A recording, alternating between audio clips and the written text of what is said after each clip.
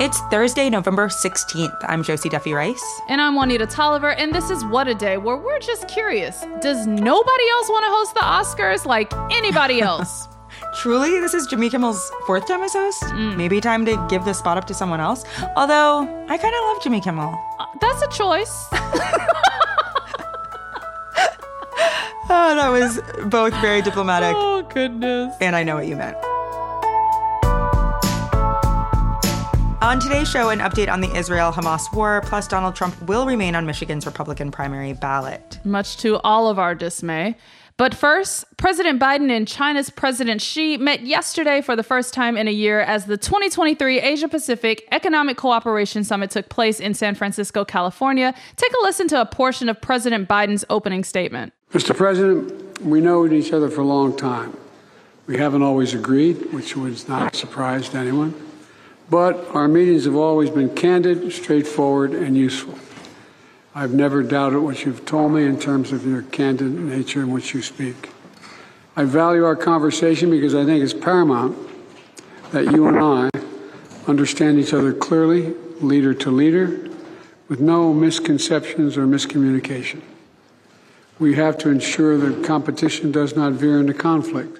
For his opening statement, President Xi struck a similar tone in his remarks and stated, quote, "For two large countries like China and the United States, turning their back on each other is not an option. It is unrealistic for one side to remodel the other, and conflict and confrontation has unbearable consequences for both sides." She also added, quote, "Planet Earth is big enough for the two countries to succeed, and one country's success is an opportunity for the other." And in that last line lies one of the big takeaways from the meeting between Biden and Xi. This notion that there's enough space for both of us. That planet Earth comment is a lot. Highly dramatic. I feel not reassured, but overwhelmed by it. But I do want to know what came out of this. Did they strike any deals? Were there any firm commitments other than just sort of reassuring the world that they don't hate each other? Yes and yes. President Biden went into this meeting with a focus on communications, especially military communications, which have been on the fritz since August 2022 after then House Speaker Nancy Pelosi visited Taiwan. And following their private conversations yesterday, it was announced that the U.S. and China will resume military-to-military communications. So the Secretary of Defense will be able to communicate with his counterpart once identified, and senior U.S. military commanders and service members will also communicate with their counterparts. Additionally, Biden and Xi have reached an agreement to curb fentanyl production, and an administration official described this agreement as the most important deal because it will be a setback for drug dealers. Now, all of this is a huge win for the Biden administration. But what's not clear yet is what commitments the U.S. made to China as Xi went into this meeting focused on a rollback of the U.S. sanctions and restriction against Chinese products and businesses, and the U.S. providing defense aid to Taiwan. Okay, so we don't totally know what Biden promised on behalf of America. What we do know is that while Xi and Biden were in their talks, there were some protesters outside of the APEC summit. What were they protesting? What can you tell us about it? So hundreds of protesters filled the streets. They blocked traffic and even attempted to block attendees from entering the summit. Later in the afternoon, the protesters were split between a pro-China group and an anti-China group, and police worked to keep the protesters separated on the streets. Take a listen to the scene outside of the summit.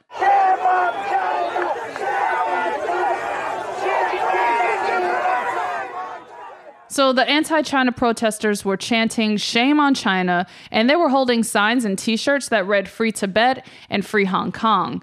And that protest is in response to the human rights concerns that protesters have about President Xi and his policies, especially as it relates to the Uyghurs and the political prisoners who are being held in China. Thank you for that, Juanita. Meanwhile, in Gaza, the Israeli military has stormed the Gaza Strip's largest hospital.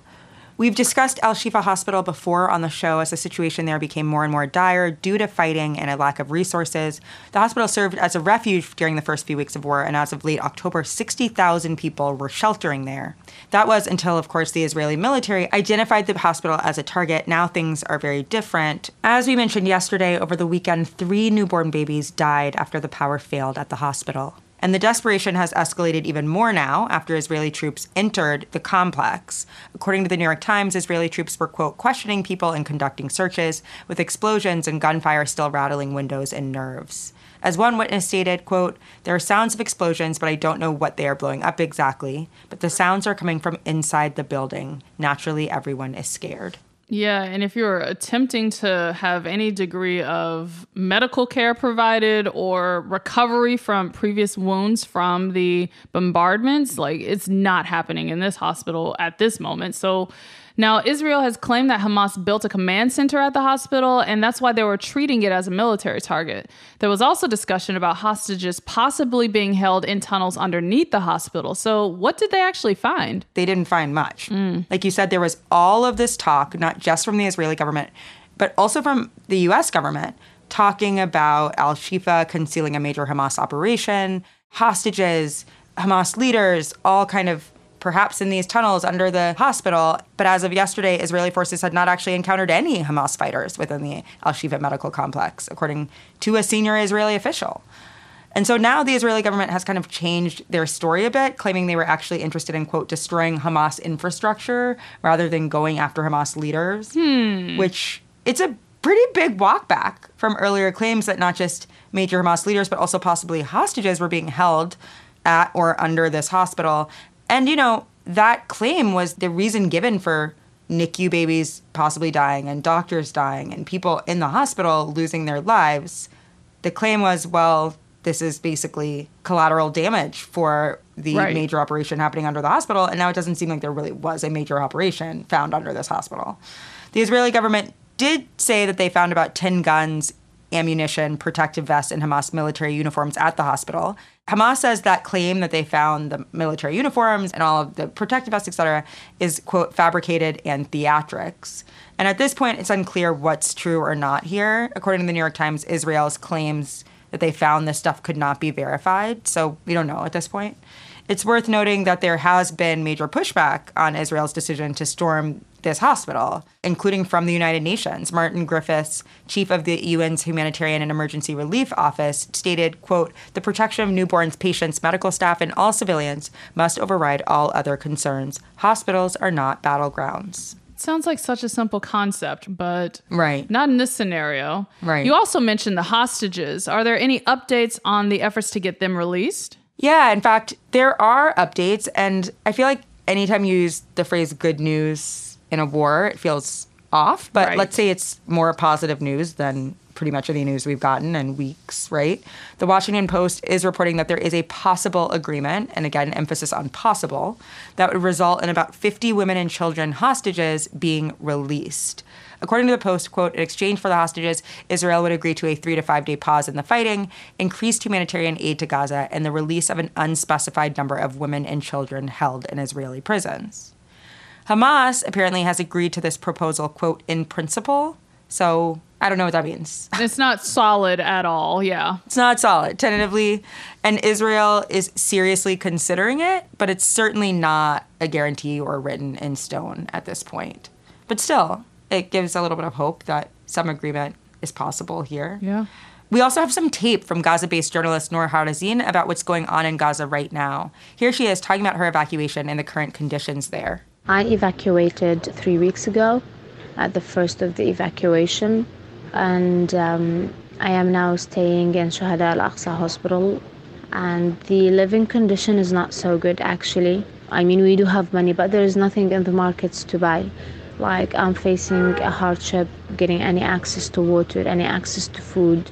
To say we have money, but there's nothing to buy. Right. There's no market operating. It's literally about bare essentials. Food and water right now are in short supply. Yep.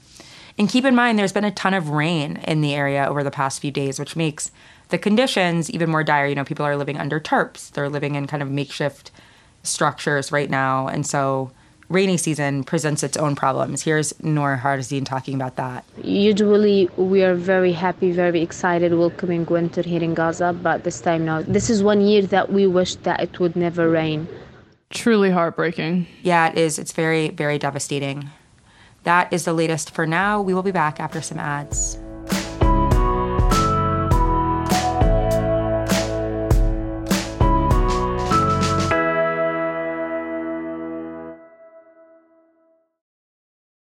Let's wrap up with some headlines. Headlines.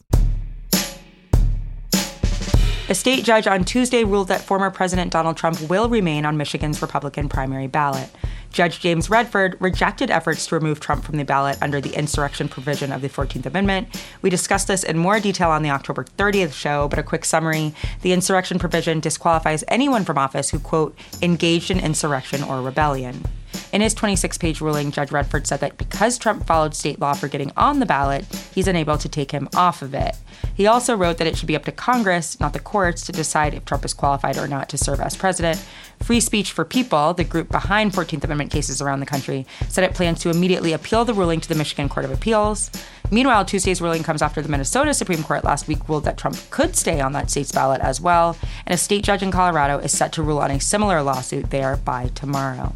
So we covered a lot of Republican drama yesterday, and while it's not a straight shot to the kidneys, the Democrats had their own tiny mess to deal with yesterday. New Hampshire's Secretary of State announced that the state's primaries will be held on January 23rd next year, actively going against President Biden and the Democratic National Committee's plans to give South Carolina the party's first primary. So after all that, New Hampshire will go first, and South Carolina's primary will take place on February 3rd, but not without punishment from the DNC.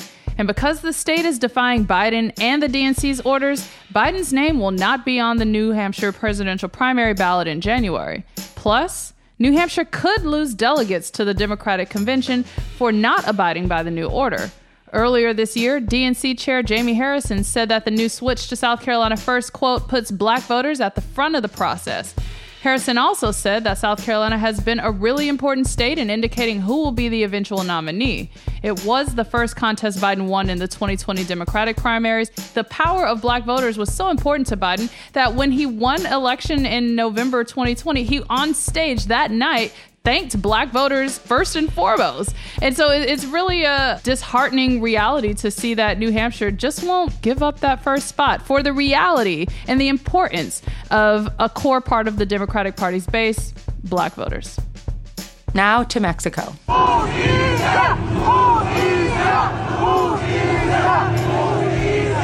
You just heard the sound of the people who took to the streets on Monday night to demand justice and a thorough investigation into the violent death of Jesus Ociel Baena, Mexico's first openly non-binary person to assume a judicial post.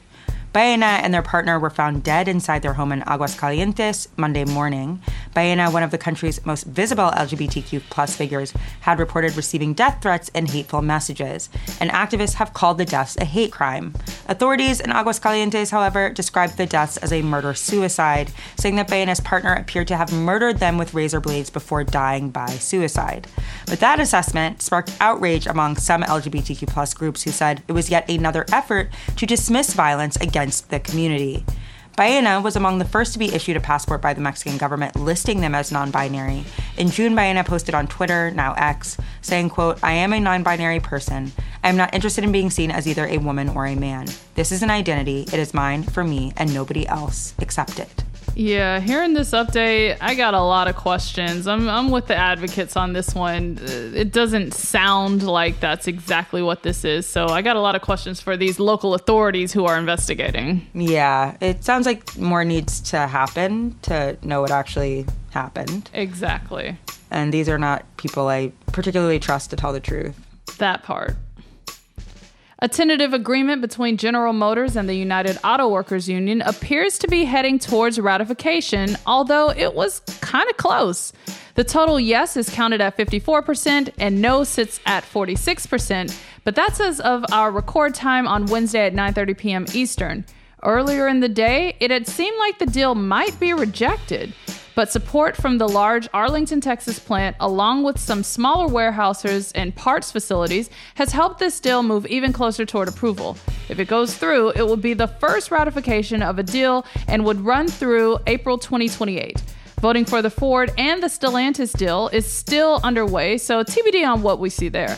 But it does appear that workers are favoring approval of those deals with considerable margins. A majority of UAW workers at each company must vote yes before a deal is ratified, and it is possible that one carmaker's deal could be ratified and another is not. Voting officially ends today at 4 p.m. Eastern, and Look, the head of the UAW union, Shawn Fain, made it very clear that the final decision is in the hands of the workers. And so if 46% of them are saying no to the GM deal, it kind of emphasizes that there's a lot of other provisions that they would have liked to see included in this contract, even though it sounds like it's ready to be ratified. And those are the headlines. One more thing before we go. After historic abortion rights victories in Ohio and Virginia, Hysteria sits down with Chrissy Teigen for insight into her personal journey with abortion, the impact of abortion bans, and discussion around the importance of reproductive health advocacy. Watch the full conversation on Hysteria's YouTube, out now.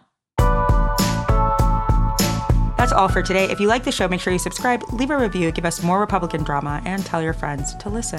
And if you're into reading and not just how to keep Trump off the primary ballot like me, what it is also a nightly newsletter. Check it out and subscribe at crooked.com/subscribe.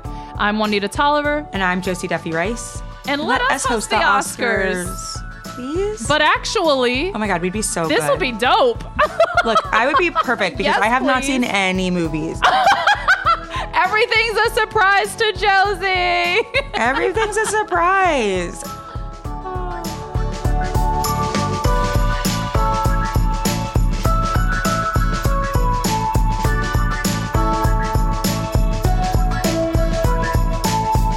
What a Day is a production of Crooked Media. It's recorded and mixed by Bill Lance. Our show's producer is Itzi Quintanilla.